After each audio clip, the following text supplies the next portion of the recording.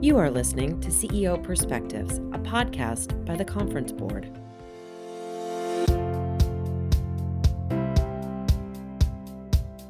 Welcome to this episode of CEO Perspectives, a signature series by the Conference Board.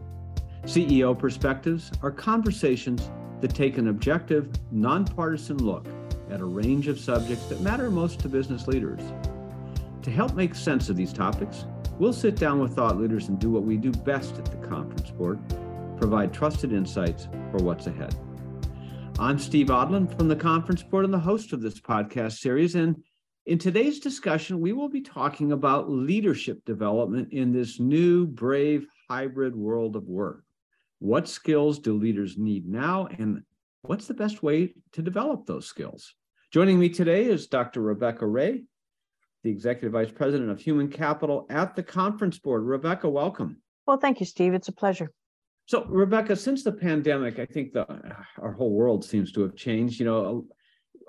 First of all, we went 100% virtual as the economy was shut down, and now everything's sort of been trickling back.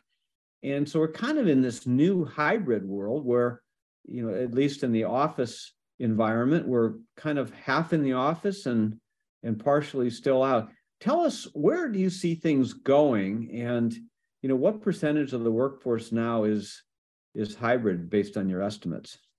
Sure. Well, Steve, I think there's a certain segment of the population, maybe almost half, who can't really work remotely. And, they're providing frontline healthcare, or they're in a traditional retail brick and mortar store, or they're in the hospitality industry. And so there are some for whom working remotely or working even in some hybrid fashion just isn't in the cards.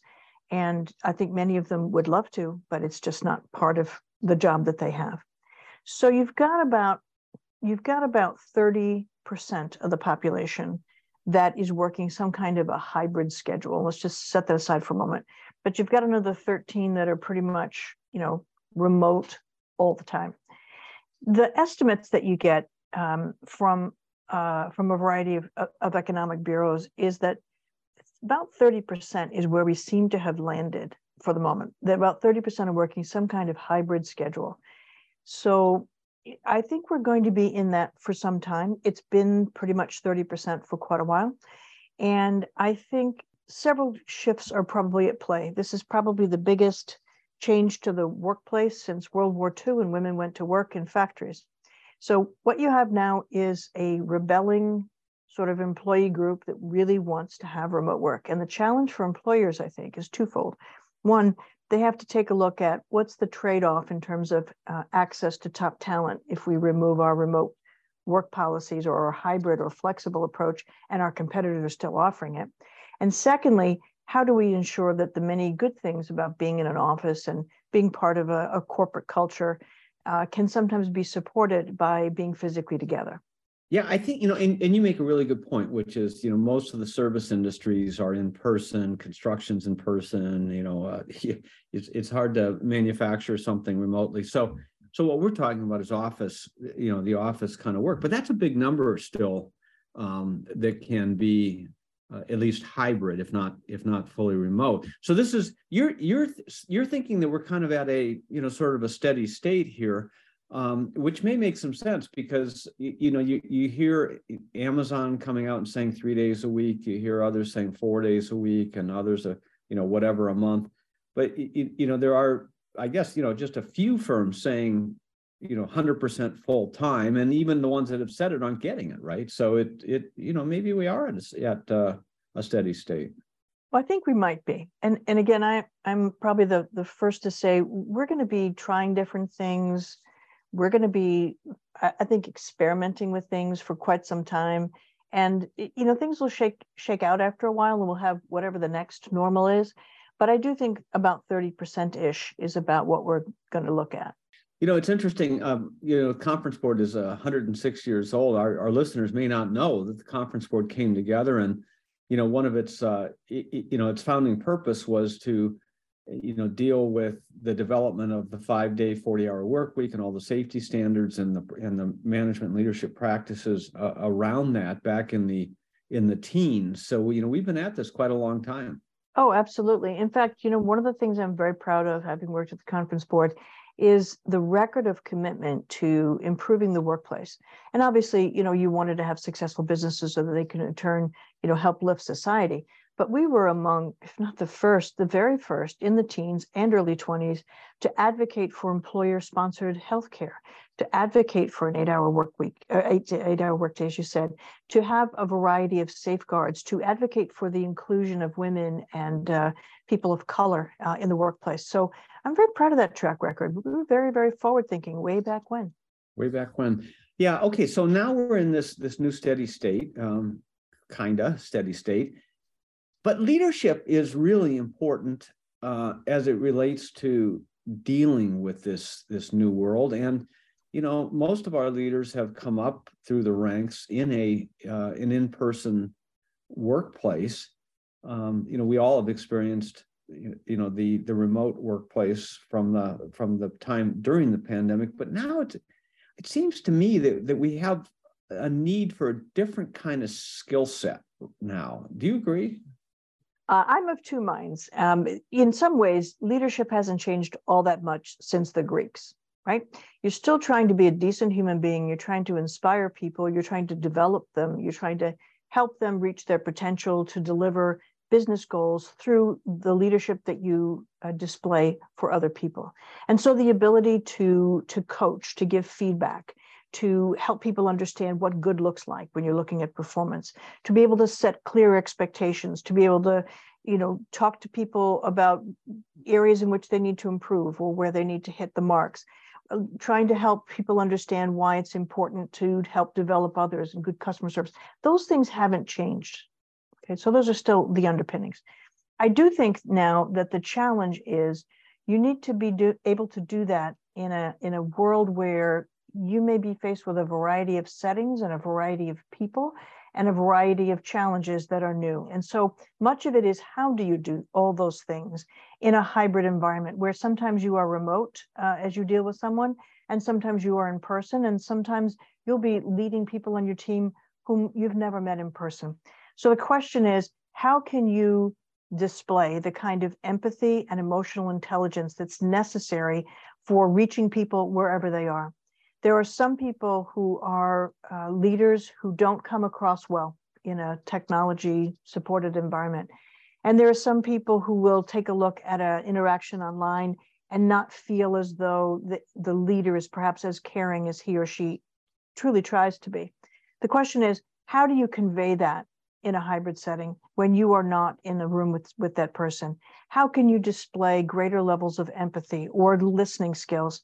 And those are the kinds of things that demonstrate to people you lead that you care about them as a person, that you care about their success in the workplace, and that you are there for them in their continual career development and opportunities for advancement. Yeah, you've described a multitude of different situations, where you have leaders who are in person and workplaces that are partially in person, partially remote, maybe fully remote, hybrid. Then you have leaders who are remote, and the reverse. So there's a lot of different combinations here.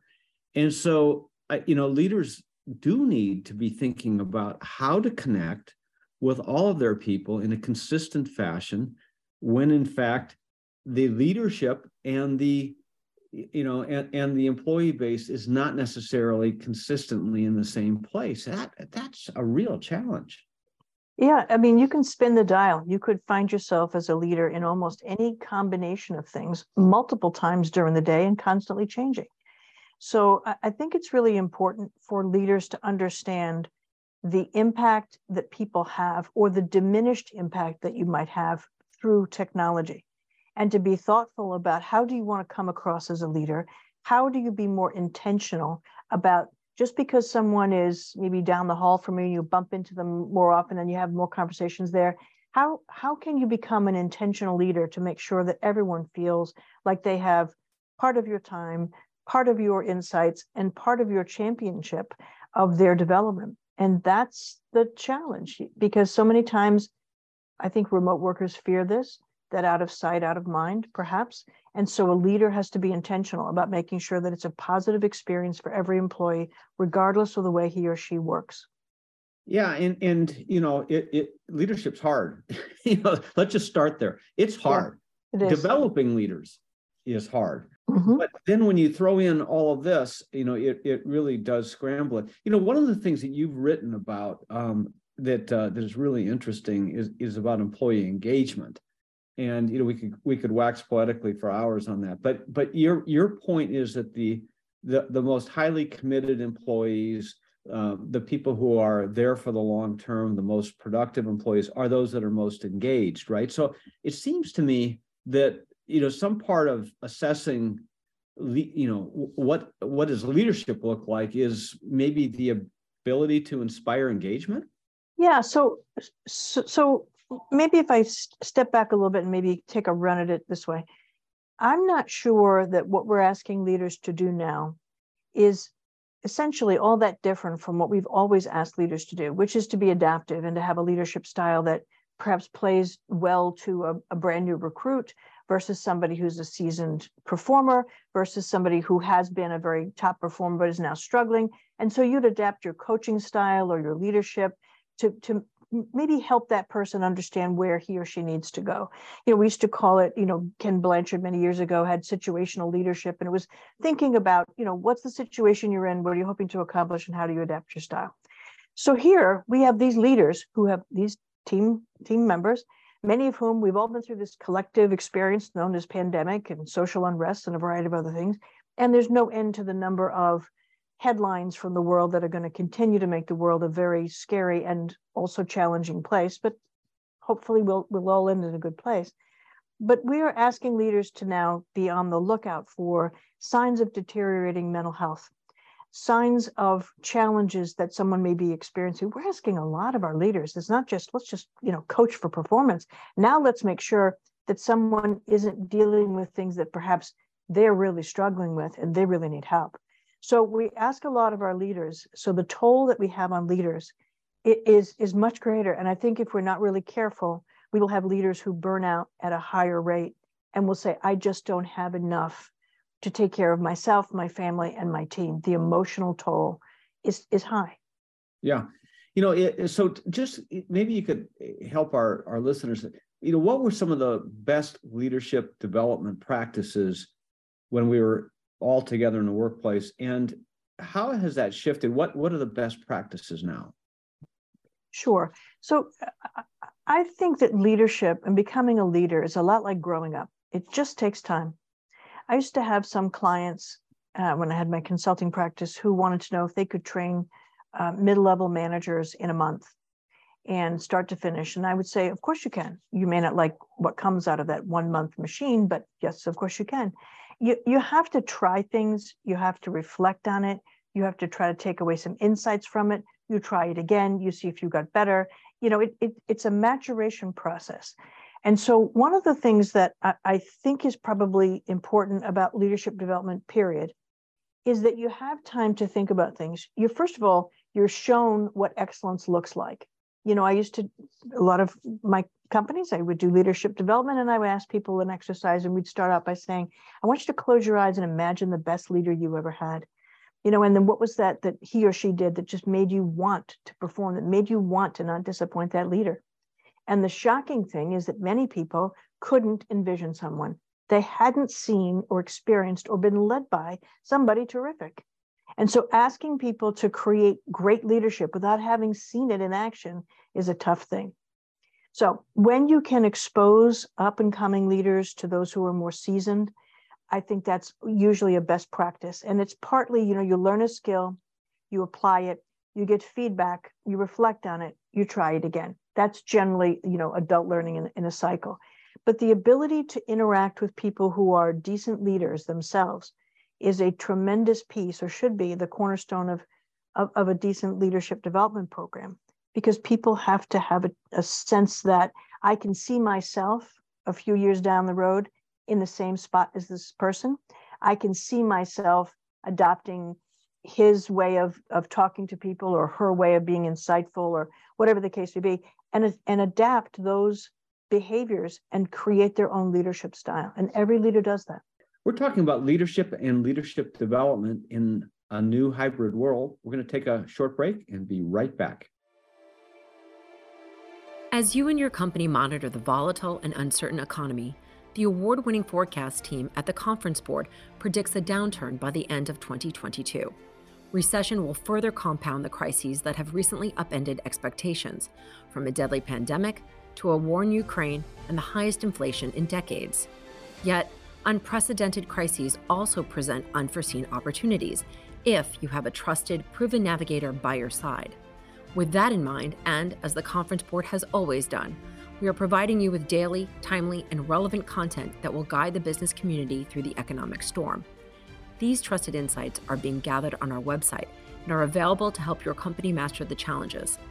To find out how you can chart a course for the future which will allow your business to emerge stronger on the other side, visit our free economic hub entitled Navigating the Economic Storm, your indispensable guide through the global recession, located at conference-board.org/topics/recession.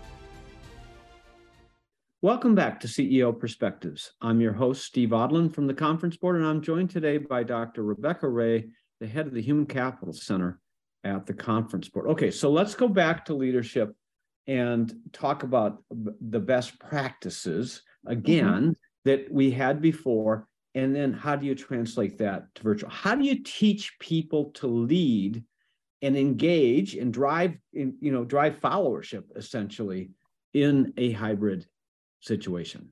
I think you have to start with identifying what good looks like and what are the right steps to doing something, right? And so you encourage people to master that, then apply it, then get some feedback. And best practices, you often see leadership development in a cohort setting because they learn from each other. They're also going through a shared experience. And it also creates a network of people that they can go and have a conversation with that says, hey, remember we talked about this in the program, and I'm going to try it out this afternoon. I got an underperformer I need to talk to, and can you role play this with me? And it gives them a network of people they can tap without having to raise their hand and show other people that they're a little bit uncomfortable having the kinds of conversations they know they need to have. So having a cohort, having a guided learning journey, in other words, there's a systematic way of going through the process, so that it reflects adult learning. The best practices also include things that are very work specific. Nobody wants to go through a program just to learn skills to check a box. If you can't see the direct application of learning something, of how you'll use it as a leader, it tends not to be effective. I think the other thing is giving people time to mature and to marinate with these things. Now, we just did some research with a company called Udemy, a very large MOOC, and they have probably some of the world's most successful programs. We wanted to see whether or not we could scale up leadership development for earlier in career leaders by teaching them how to be effective in a hybrid setting. And so we thought the best way to do that was to use a hybrid setting to teach them these skills. And so this was a 6-week program for managers, and it followed very standard, adult learning practices. So you learn the skills either through reading, through watching video, through discussion threads, in a conversation with a coach, and then you apply that skill in a structured manner. There's all kinds of evaluations that come from that. And then you get feedback on that from a coach, and then you process it, and at least we did. At the end of every 2 weeks, you had the application and then the feedback, and then we had a large synchronous group discussion led by some really engaging coaches. And that was repeated several times, whether that was how to build an inclusive environment, how to provide feedback, how to be an empathetic leader, and emotional intelligence skills. So that was the structure of it. And I have to say, I thought it was very effective. In the report, we go through the ROI of this with very conservative, estimates as to how people could continue to use this and what the business impact would be. But suffice it to say, having a coach, having a structured program, having quality materials. I mean, the underlying content here was from Dave Ulrich, the father of modern HR, from 30 years of teaching leadership and the principles that they had, the high-end quality graphics, and it was just an extraordinary rich program, I thought. So you did that. We've got a situation where you've tried this now and developed this and proven that we can train leaders in a remote fashion. Yes. Then the question is, if you're measuring leadership by inspiration of followership and engagement, do you have to then kind of measure the remote employees differently from the in-person employees, or is it all measured the same way? So a couple of things. I think there's probably a great deal to be said for evaluating leaders as leaders. And there are ways to get that information, because a lot of things that leaders do, even when we were all fully on site, you didn't observe directly, right? You didn't watch a one-on-one coaching session unless you were in a training setting and somebody was sitting over your shoulder. You didn't probably have a transcript of the one-on-one interactions. You didn't have a way to sit in on team meetings and find out whether or not that was an inclusive leader leading that meeting. So a lot of the ways in which we have to get information about a leader is a couple of things you've already mentioned. One, I think that's why employee feedback and ratings about the employee experience as they experience that leader or that job is critical. I think you need to look at a couple of things you've cited, which is, does that leader have a reputation for developing talent? Does that leader retain top talent? Does that leader build a team that even when that leader's not in the room or on site or anywhere near them, that team knows how to perform and they complete the mission and they are able to fly the plane without the pilot? It seems to me that a lot of this, historically, you may disagree, but a lot of this was done in a non-scheduled fashion, in an informal fashion, mentorship, leadership around the water cooler, people going to lunch together. And so it seems to me that in this kind of a situation, in this kind of a world where, you've got people in a combination of situations, that you have to be more intentional about your training of your leaders, but then your leadership in what you do and how you engage with people. You agree with that?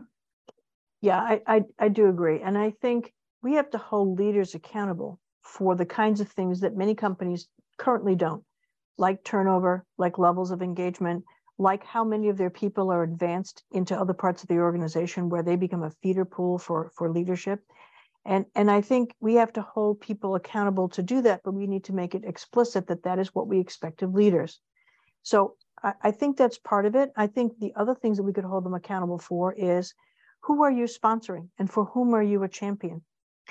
How many people do you tutor or mentor? How many people, or in what ways, for example, do you engage in reverse mentoring so that you get a chance to work very closely with earlier in career people, even if they may not be on your immediate team? And that's what happens, of course, as leaders go on their own journey. They tend to have more senior leaders under them. And so the question is, how senior a leader are you? And then how far back in the organization do you reach to mentor, to coach, to encourage? Your question before about encouraging people, I don't think it's possible to motivate another human being. I don't. You're going to, if Steve, if you were my direct employee, you would decide to work at X amount of capacity or X amount of, difficulty or energy or not. There's nothing I'm going to say that's going to encourage you to do that. Now, I can try to create an environment where you don't want to let the team down. You're committed to the mission. You're aligned with the purpose. You like the people you work with. You love the work you do. You're going to be pretty motivated, but that's your personal decision, because I just don't believe a leader can motivate another human being or determine someone's level of engagement. That's an interesting statement, because I suspect that people would debate you on that. I'm not sure, what's right and what's wrong. I think what you're saying is, the actions that you take inspire people or they don't, but ultimately, people have to decide to be happy. They have to decide on their own what to do. And I think that's what you mean, but so, selecting the right employees is an important part of this too, right? I mean, so you have to have people who can be productive in a hybrid situation, who understand how to work on their own and motivate themselves. Am I kind of catching the drift? Well, yeah, I think so. I mean, I can't wave a wand as a leader and say, you're engaged. It's Tuesday. It's your day. That's just not how it's going to go. It's like you can't really work on culture by working on the culture. Your culture is the net result of everything your leaders have done or failed to do, right? And engagement is the environment that you've asked a worker to be in. And if someone believes that you're a fair leader, that you have their best interests at heart, that you're committed to their development, that you provide opportunities for advancement equally, that you can be trusted, that's somebody who's going to work pretty hard for a leader like that. How can CEOs and CHROs assess leadership capabilities if they don't actually see the leaders in action here? Is it just simply what you said, some of the metrics around retention or on engagement and that sort of thing, or is there some other way, to assess these folks? All right, here's my personal opinion, perhaps not shared by others, but I'll share it anyway. So first of all, I think you have to do everything you're expected to do as a leader to the best that you can, and certainly to the standards that are going to be held accountable for. So I think that goes without saying. You're going to look at team engagement and turnover and retention and how many leaders you're putting together. But the second thing is create raving fans. Create a team that's stellar, and they can take over for you when they need to. But that tells you look at somebody's team, and that tells you what kind of leader you have. Yeah, interesting. What do you say to those folks? A lot of people say, well, if I don't see someone in the office or in the workplace, and I can't observe them, I don't. How can I know whether they should be promoted? And so you have people saying, I don't know how to do that if someone's remote and really know. What do you say to those folks? How do you advise them to observe those people and judge, leadership and promotion ability? Well, we've done this for forever. Salespeople have goals. We judge them on two things. These are your goals. You hit them or you didn't. The other thing we look at or should look at is how many people did you chew up getting to that goal, right? So it's the what and the how. And so it's not as though, we shouldn't be looking at leadership in a vacuum. There should be metrics around it. You should hold people accountable. How many people do you churn through? How many leaders have you created and sent out into the organization? How many of your people go on to be great leaders? I mean, there are metrics like engagement and turnover that we can look at. And look, you can observe a leader in action. And what you're going to see most of the time is somebody when they stand up in front of a group, but you're not going to be able to see it. So take a look at the metrics, and every leader, whether you're remote completely or you're trying to struggle through, how do I adapt for all these different things? Hit the metrics. That's how you tell, not whether or not somebody put on a great dog and pony show while they were being watched for 10 minutes. Yeah, certainly not that. Okay, final thing, wrapping up, what are the biggest risks and watch outs in leadership in a hybrid world? I think letting your guard down and thinking you got this nailed, because every new person that joins the team is going to be different. Circumstances shift. You know how it is. You're going to have to be a really good leader to be attentive to details so that you can judge the mood in the room and the mood on a call with the same degree of accuracy, and know how to have enough self-awareness to be able to shift and to be very authentic and humbling as a leader.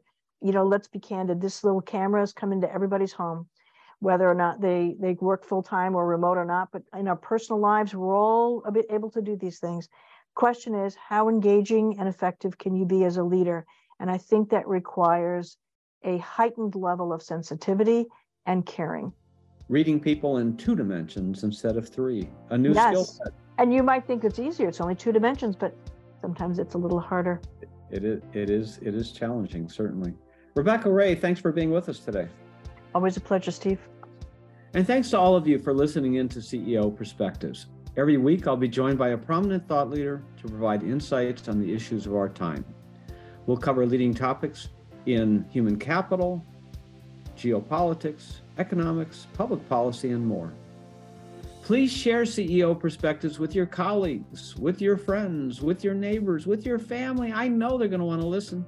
I'm Steve Odland, and this podcast has been brought to you by the Conference Board.